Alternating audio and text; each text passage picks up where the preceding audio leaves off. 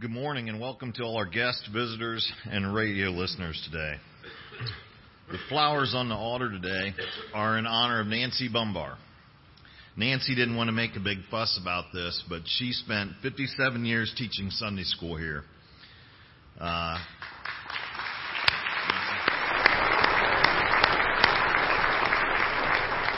I just don't think you do 57 years and not allow us to honor you. So thank you for all your time and dedication you've done for the children of this church. Thank you.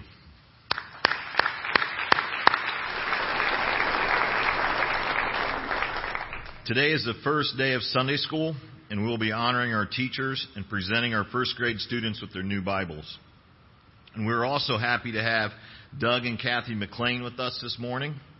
They are back from Germany until the end of the year, and they're going to share with us for a few minutes during this church service, and then they'll have a full presentation over in the ministry center during the Sunday school hour. There's going to be cookies and coffee there as well. Pastor Joel's Sunday school class on the book of Revelation starts next Sunday, September 22nd. And now I'd like to invite Pastor Joel up to talk about the Harvest Picnic.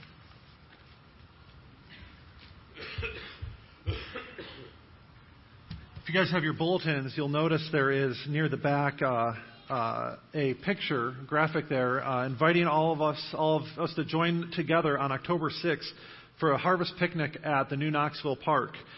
This is going to be from noon to 2, so not immediately after church or the Sunday school hour, because we hope that you get time to go home, maybe get in more comfortable clothes and bring a dish to share.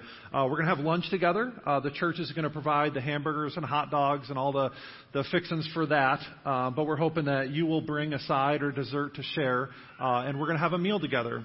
In addition to that, there's going to be a lot of fun things going on. There's going to be cornhole and 9 square. We got hay rides planned, as well as some other fun activities like a pie baking contest and pumpkin bowling. You'll notice I didn't realize, Connie, you put Pie the Pastor first. I didn't realize that was going to be the highlight of the activity there. But there may be an opportunity there for you to put a pie in my face, maybe. So if nothing else, you can come for that, and that'll be a fun opportunity there. But we're also looking for some help. So please mark your calendars. We hope you can all join us for that. Invite your friends, invite your neighbors. We're hoping to just have a good time at the park that day. But we're looking for some help to plan and organize that. So if you're interested in helping out with any of the following things, please let Connie or myself know, and so we can begin to plan for this coming up here next month. We're looking for someone to help organize and plan some games for that day. We're looking for some people to help grill the hot dogs and hamburgers, as well as some people to help set up before everybody arrives. And so if you're able to help out in any of those ways, please let us know in the church office, and we'll plan on making that a special day. But if nothing else, we hope you all are able to join us and celebrate that day together.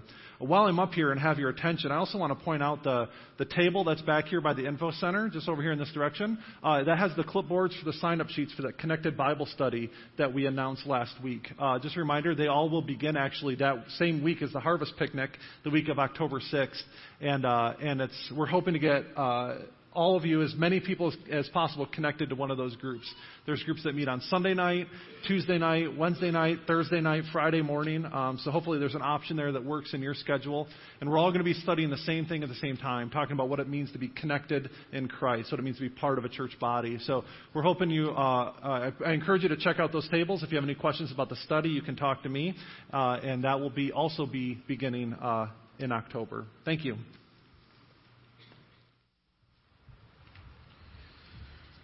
All right, please rise and join me in the call to worship from Psalm 63.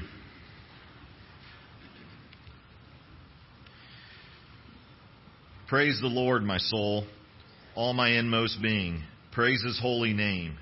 Praise the Lord, my soul, and forget not all His benefits, who forgives all your sins and heals all your diseases, who redeems your life from the pit and crowns you with love and compassion, and who satisfies your desires with good things, so that your youth is renewed like the eagles. The Lord works righteousness and justice for all oppressed. He's made known His ways to Moses, His deeds to the people of Israel. The Lord is compassionate and gracious, slow to anger, abounding in love. He will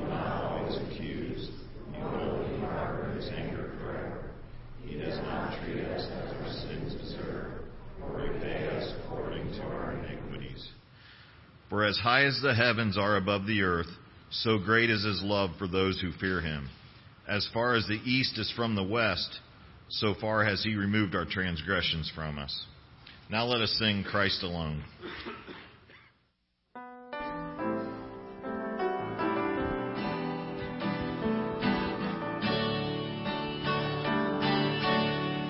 In Christ alone my hope is found.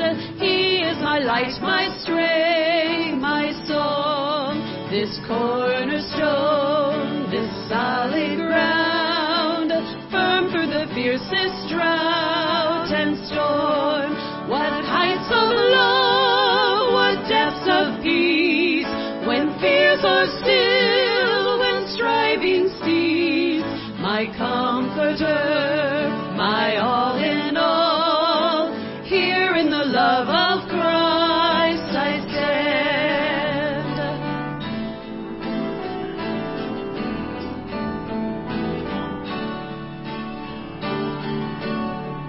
In Christ alone, who took on flesh, fullness of God in helpless babe, this gift of love and righteousness, scorned by the ones he came to save. Till on that cross as Jesus died, the wrath of God was satisfied. For every sin on him was laid. Here in the depths of Christ I live.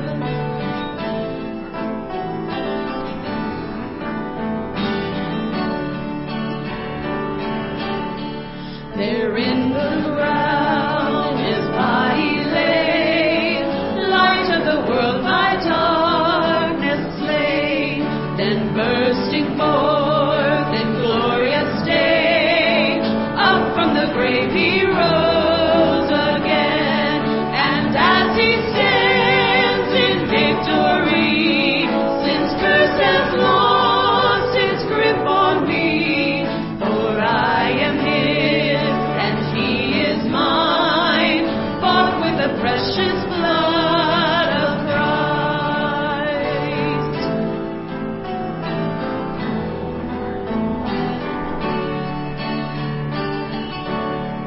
No guilt in life, no fear in death.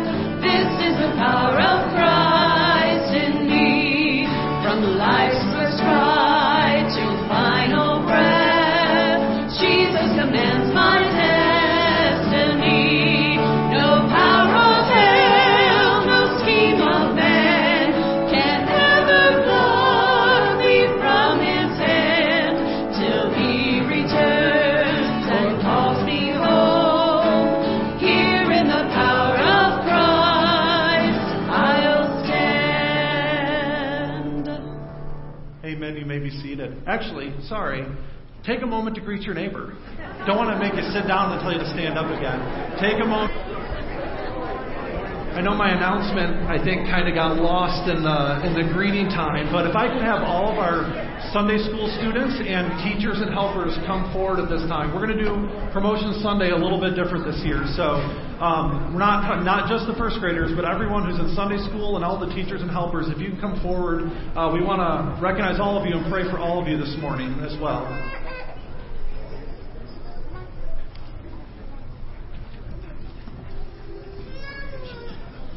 All right. We're going to do this in kind of two phases here. We do want to recognize and honor our first graders. It's a special moment for them. As a church, we traditionally give them their very own Bibles as they enter into first grade. And so we want to recognize a few of our Sunday school students. So I'm going to read them off one at a time, and Pastor Tori is going to have Bibles here. So if I read your name, just kind of step forward here with Pastor Tori, and she's going to give you your Bible. So first we have Connor Green. Here you are. Caitlin Hoagie. Kendon Millhouse. I don't think he's here. Olivia Opperman. No. Liam Spring. And Evan Werwell. We're short a few first graders, but that's all right. Pastor Tori is going to talk for a moment about why this is such an important moment for you guys as first graders receiving your Bibles. All right, first graders, this is your very first Bible for some of you. So, who can tell me what the Bible is helpful for? What do we read the Bible for? To learn about Jesus. Yes. So is the Bible like other library books? No, why not? You don't have to give it back, and guess what? You can write in it. So this is my first Bible that I've ever received, okay?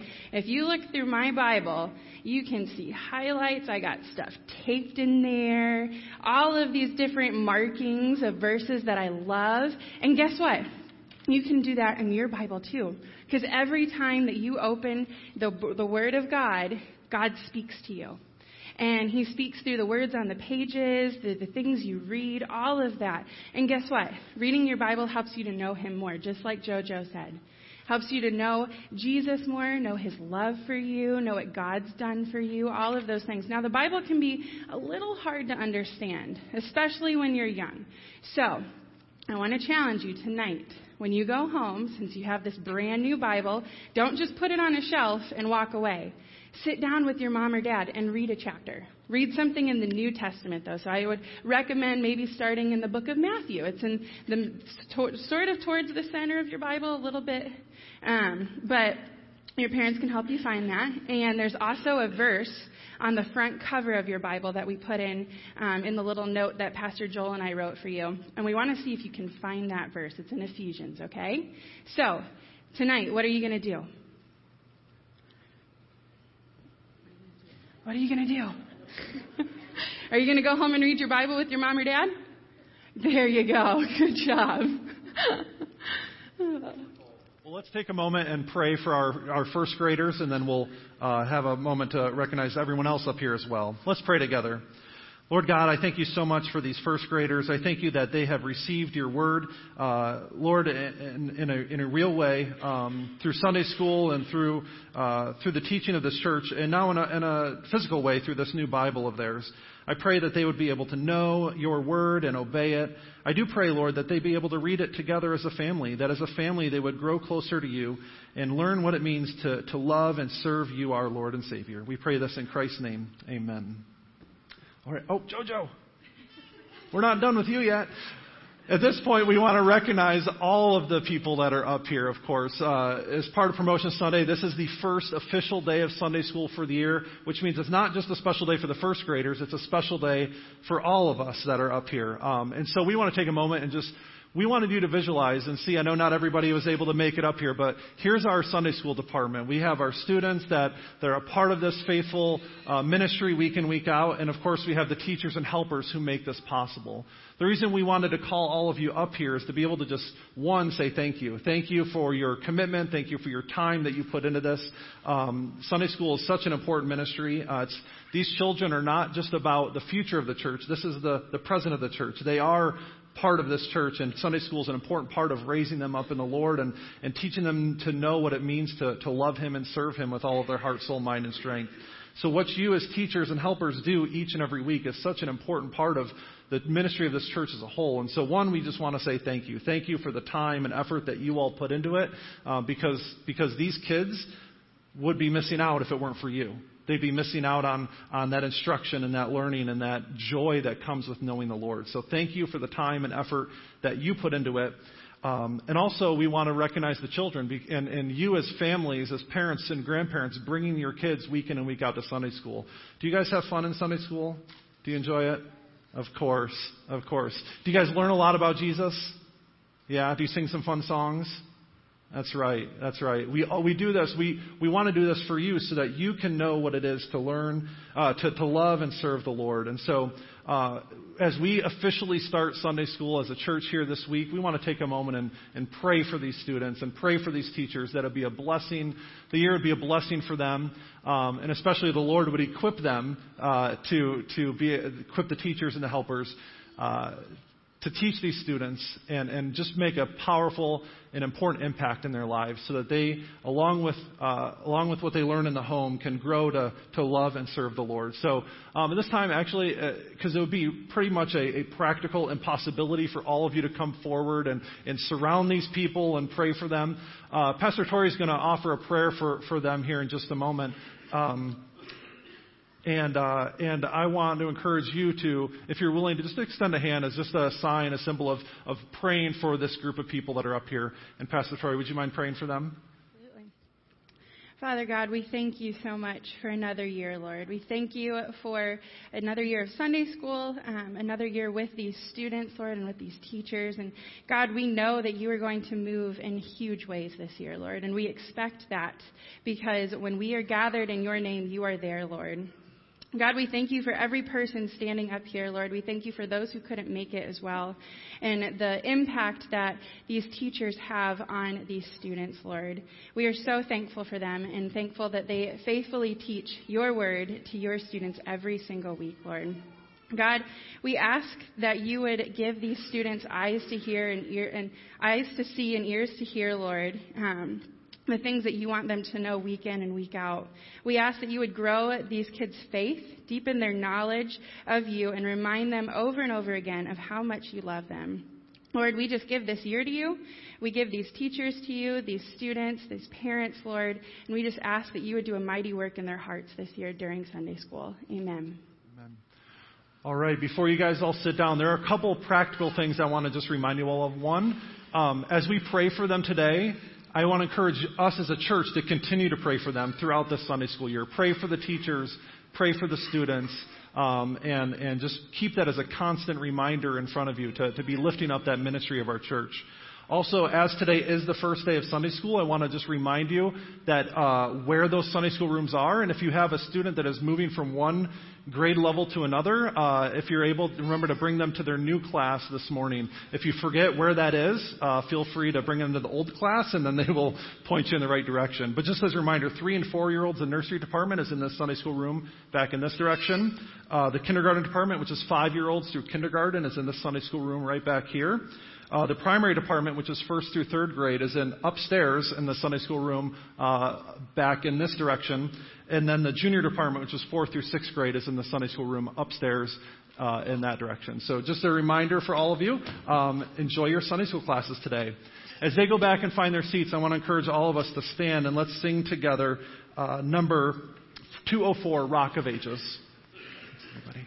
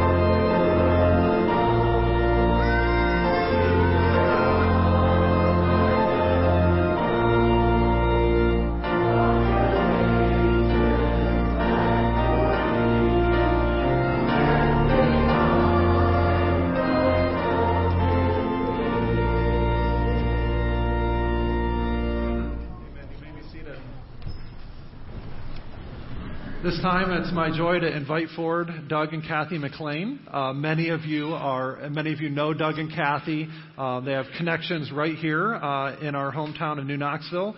Kathy served as a German teacher in the New Knoxville schools for I don't know how many years, but some years. And so many of you know them through that, but they're currently serving as missionaries in Germany. And so they're here to share a little bit about what they're doing, give us an update.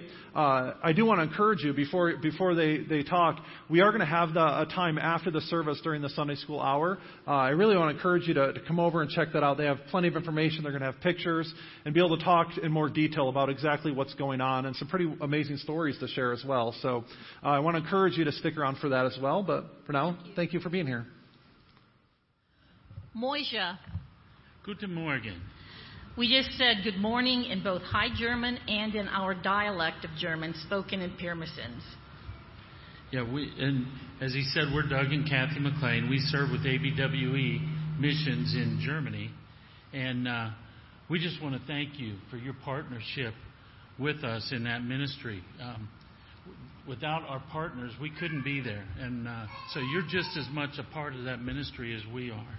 And we want to thank you for that. We've been there 4 years. We arrived October 5th, 2015.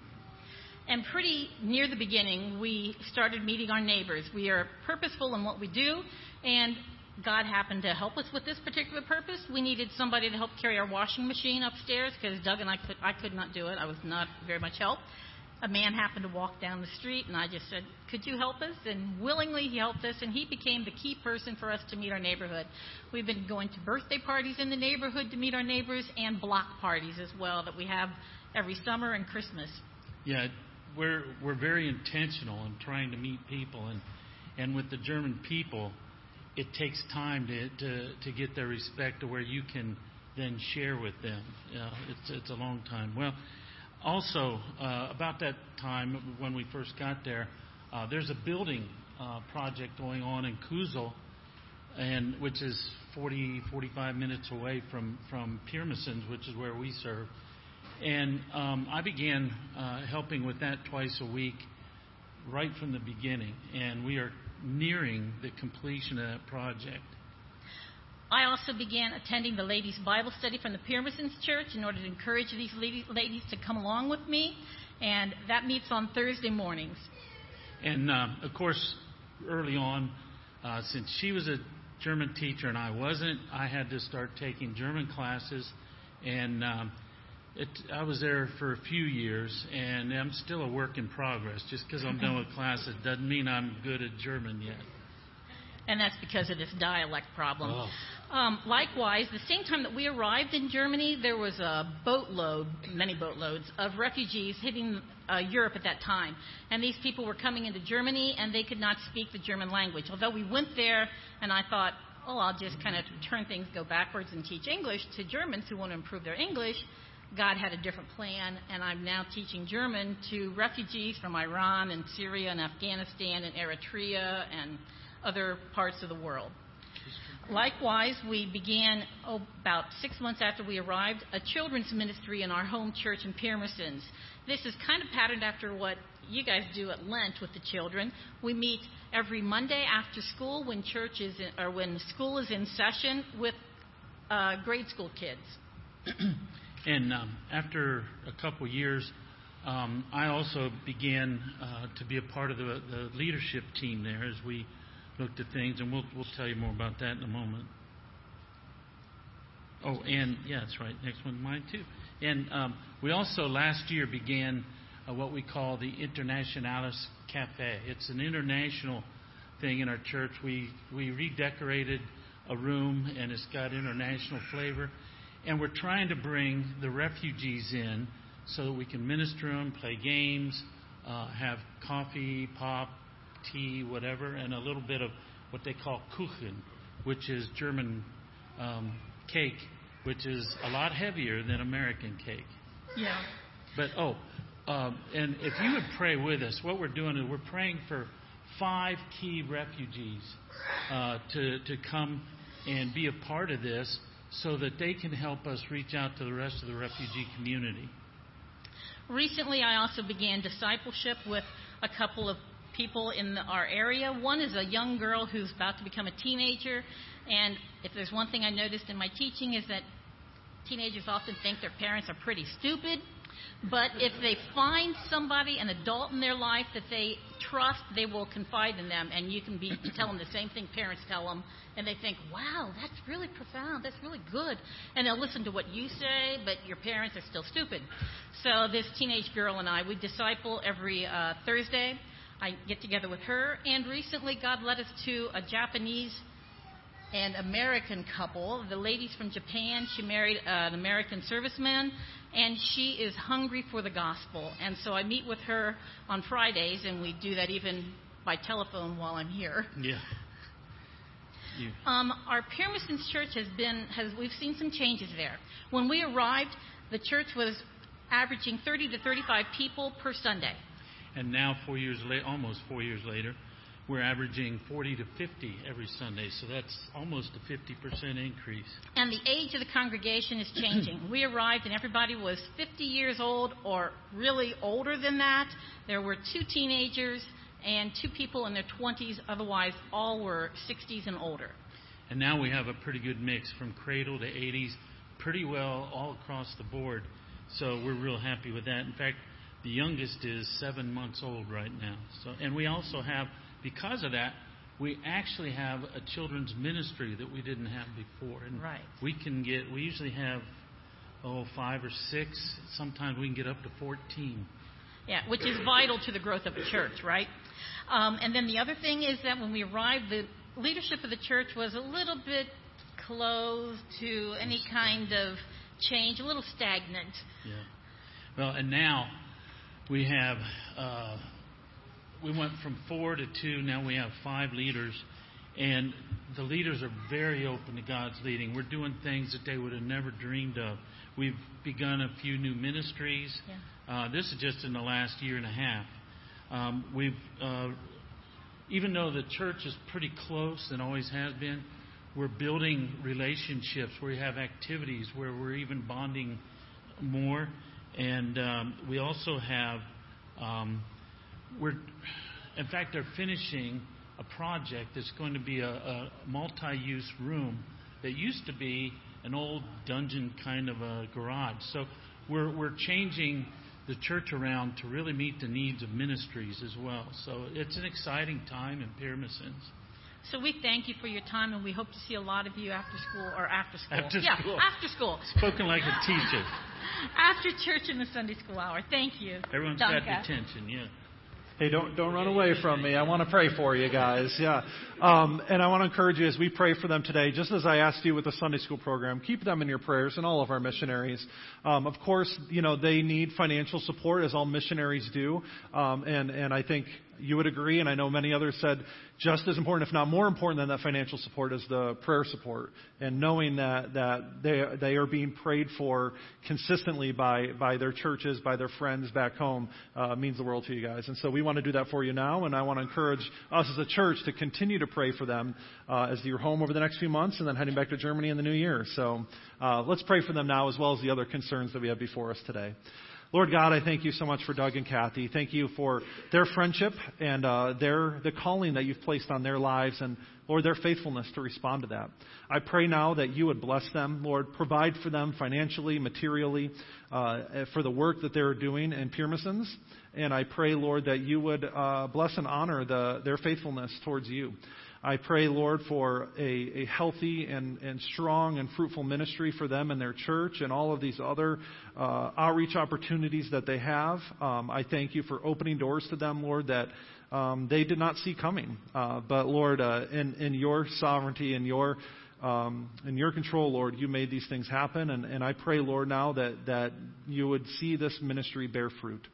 I pray, Lord, for them as individuals. I pray for them as a couple that you would strengthen their faith and strengthen their relationship as they learn to rely on you and each other in this place that you've called them to.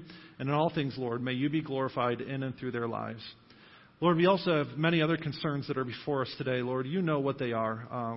Lord, each Sunday we stand here and we acknowledge, Lord, our need of you, and we acknowledge, Lord, that that we carry burdens into this place that are represented in our concerns list, as well as, Lord, things that we just carry in our hearts.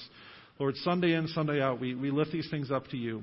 And again, we do it because of our trust in you and that your will is what's best for us. And so once again, we stand here and pray, Lord, for your will to be done, for healing where it's needed, for provision, Lord, in other times, and Lord, in all things, for your peace and your presence to be made known and experienced. We pray all these things in the name of Christ, who taught us to pray, saying, Our Father, who art in heaven, hallowed be thy name. Thy kingdom come, thy will be done, on earth as it is in heaven. Give us this day our daily bread, and forgive us our debts, as we forgive our debtors. And lead us not into temptation, but deliver us from evil. For thine is the kingdom, the power, and the glory forever. Amen. Thanks, Doug and Kathy. This time I want to invite those forward who are helping with the offering this morning.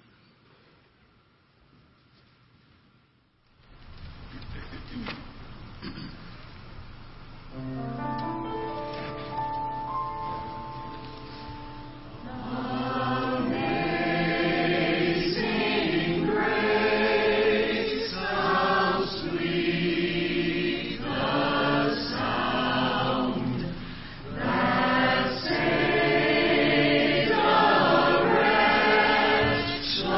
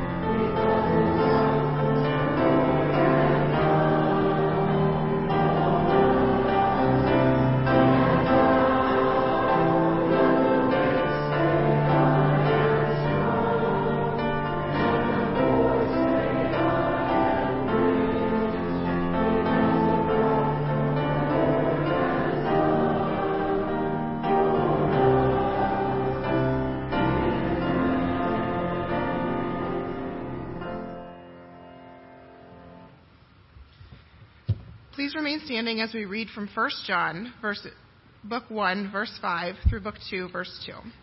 This is the message we have heard from him and declare to you. God is light. In him there is no darkness at all. If we claim to have fellowship with him, yet walk in the darkness, we lie and do not live out the truth.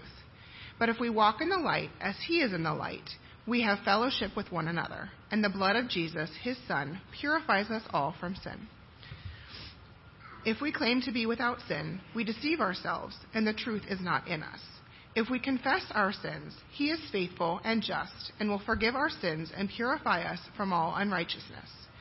If we claim we have not sinned, we make him out to be a liar, and his word is not in us. My dear children, I write this to you so that you will not sin. But if anyone does sin, we have an advocate with the Father, Jesus Christ, the righteous one. He is the atoning sacrifice for our sins, and not only for ours, but also for the sins of the whole world. This is the word of the Lord. Thanks, Danielle. You may be seated.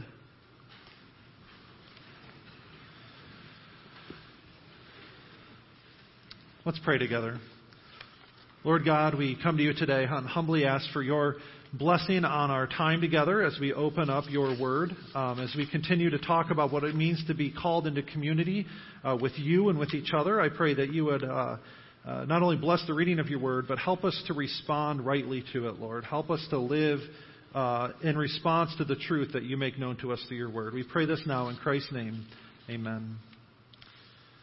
When I was in college, I took several physics classes, and one of the things that always amazed me about physics, the reason I loved it so much was because one of the things was light, and just how, for lack of a better term, really cool it is.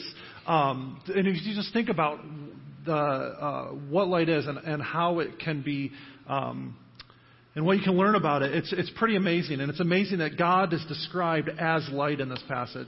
Light is the fastest thing in the universe, in known existence. It can travel 186,000 miles in a second. In fact, it takes light 8 minutes to get from the sun to Earth. So if the sun were to just be snuffed out in a moment, we wouldn't know about it for another 8 minutes because it would take that long for the light to travel from its source to here.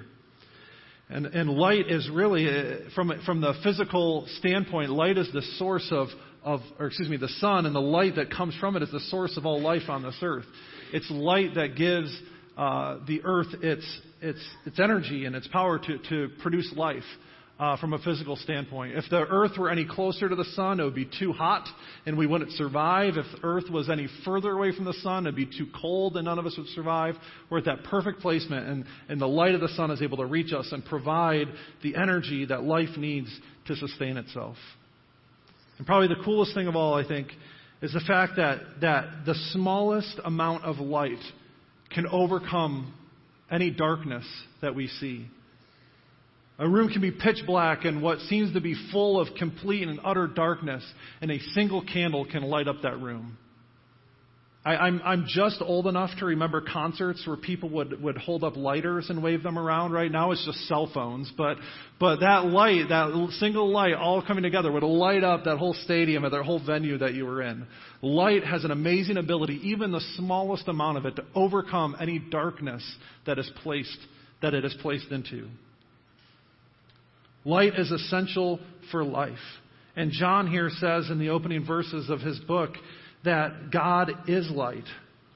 And in a way, of course, he is the source of light. But I think what John is trying to get to and help us understand is God is perfect in absolute in his purity and his holiness.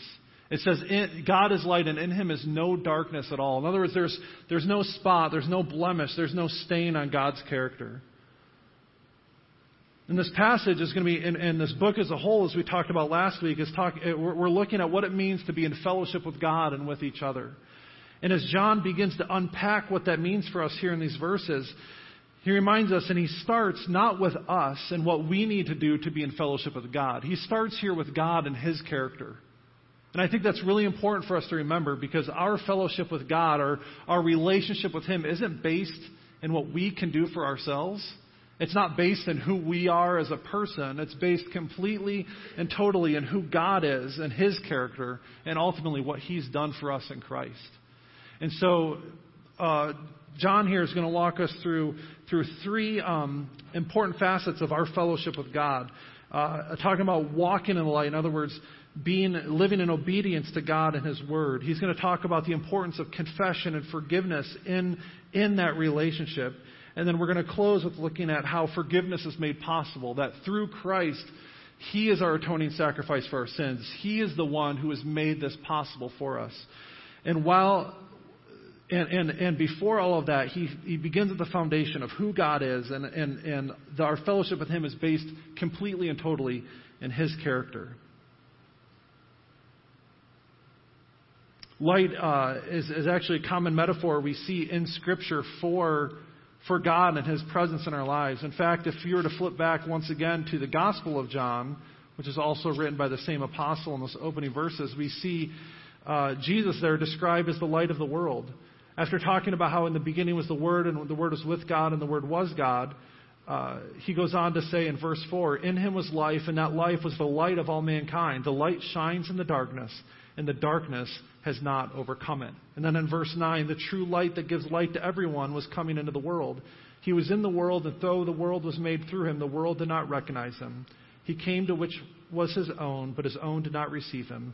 Yet, to all who did receive Him, to those who believed in His name, He gave the right to become children of God, children born not of natural descent, nor of a human decision or a husband's will, but born of God."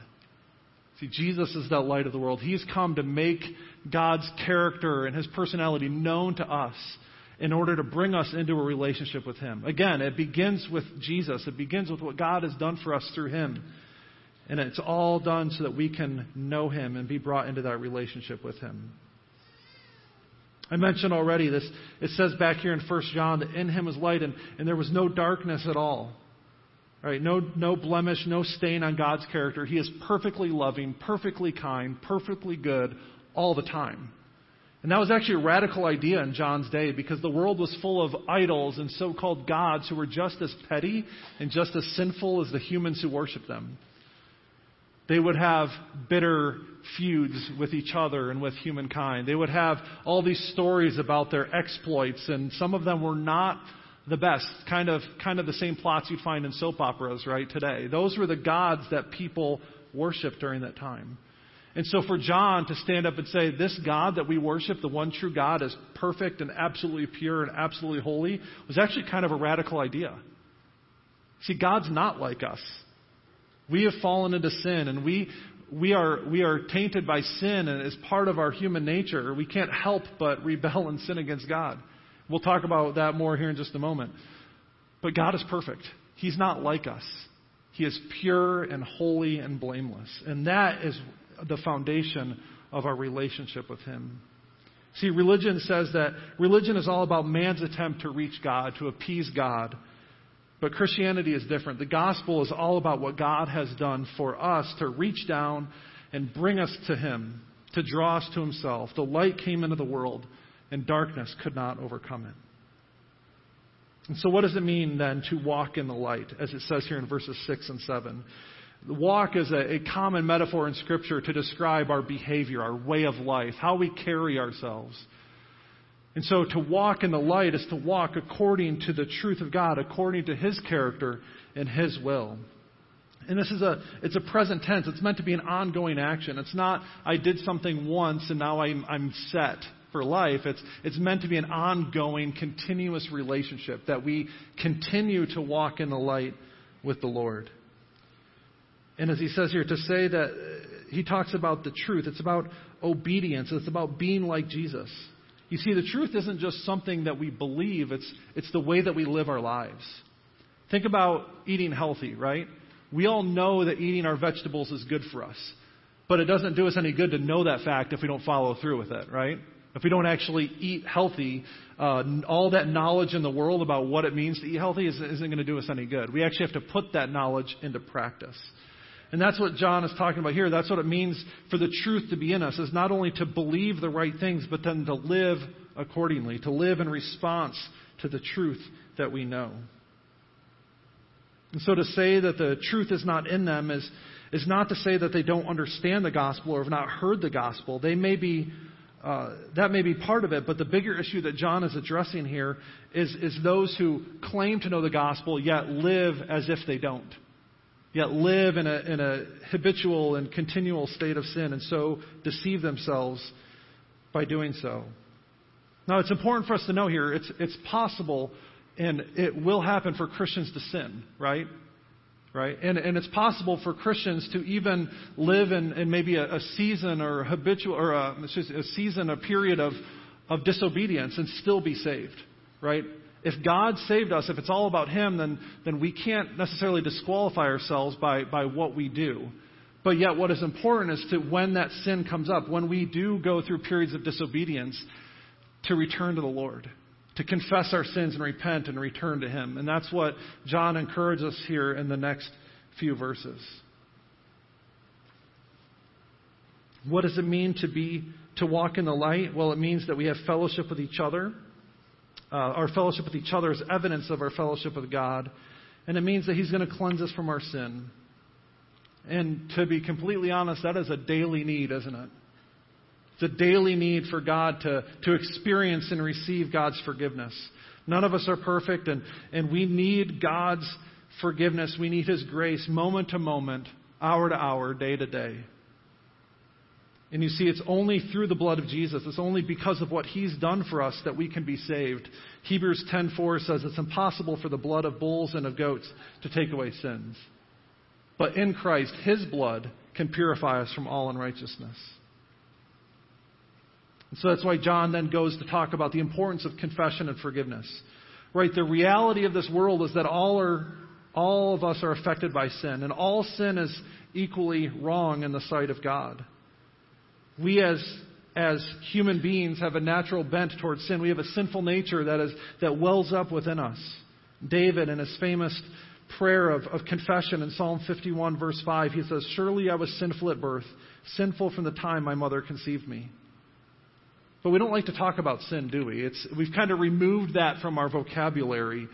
But the problem with not talking about sin by avoiding that conversation is that we can't ever then talk about forgiveness and grace.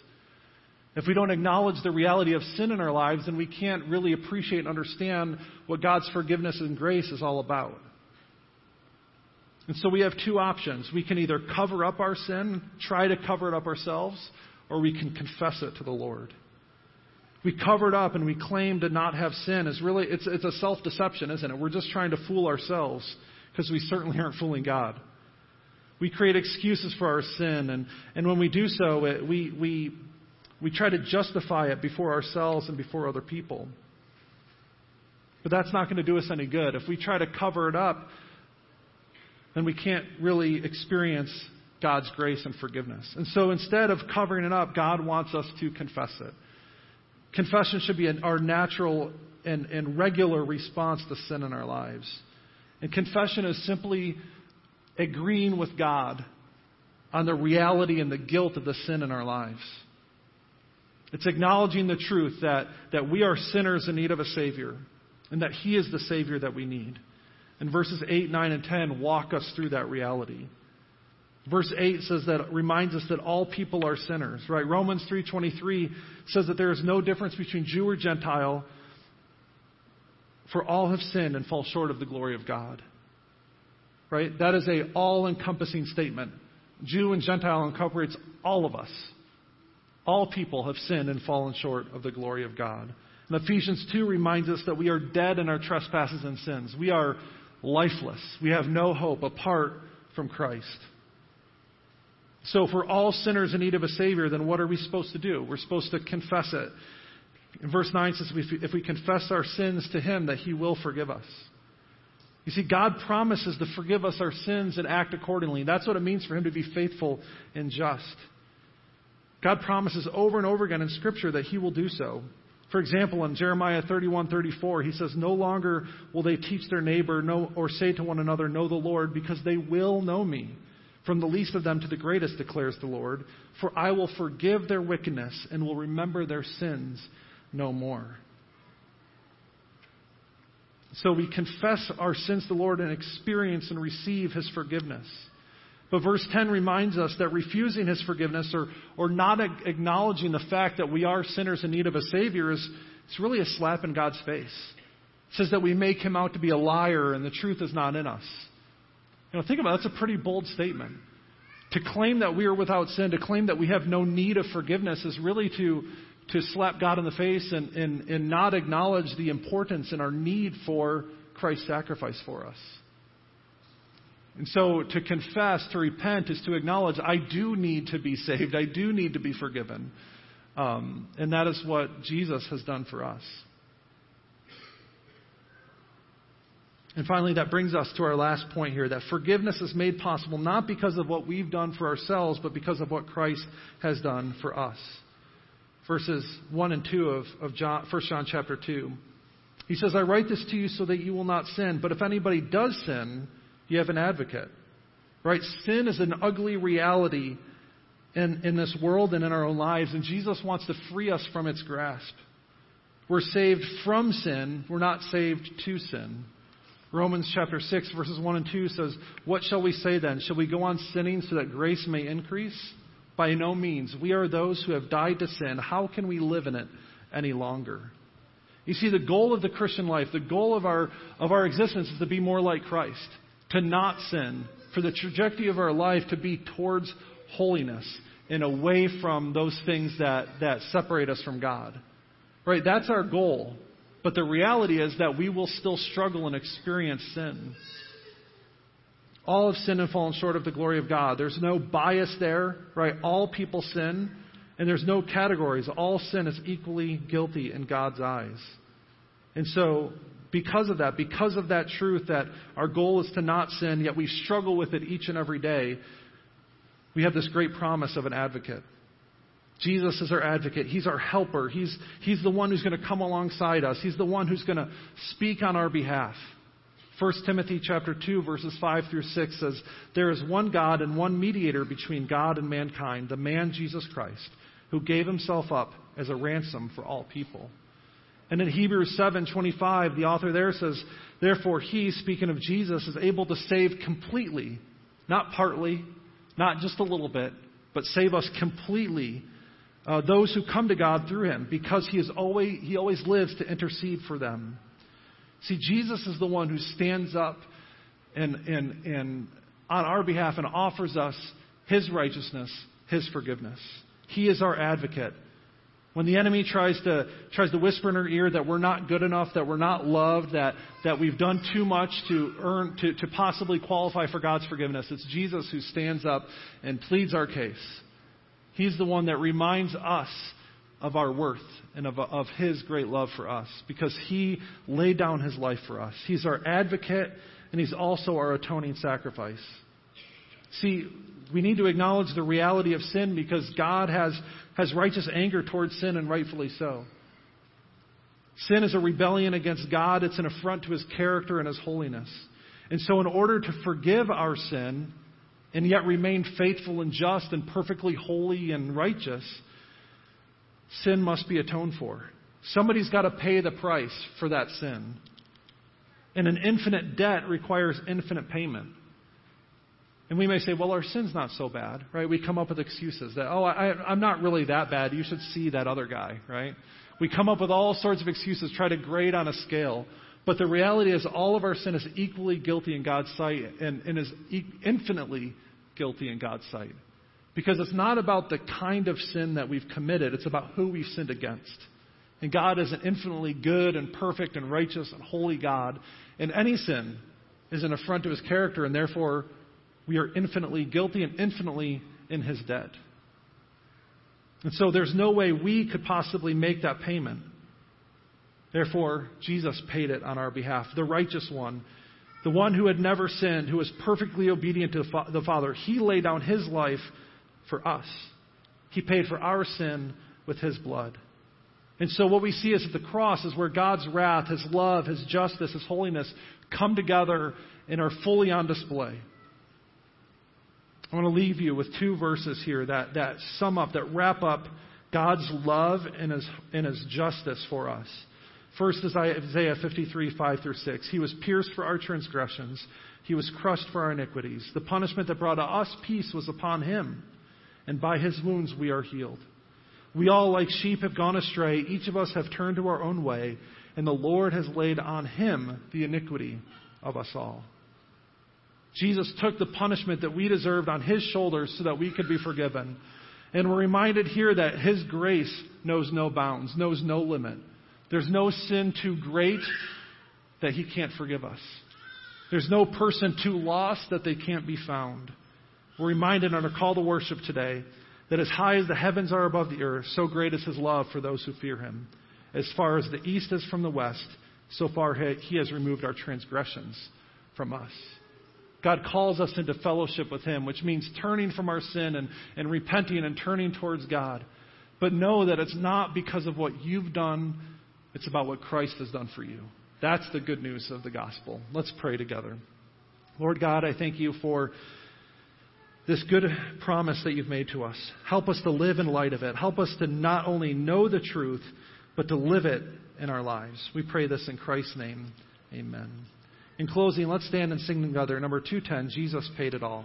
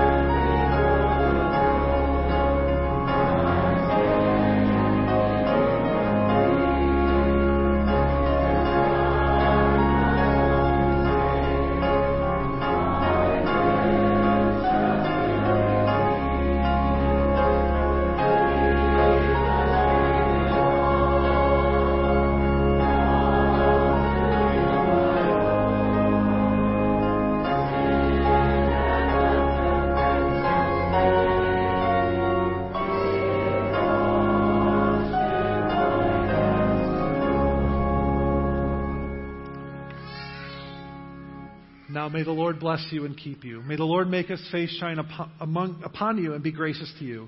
May the Lord turn his face toward you and give you peace. Amen.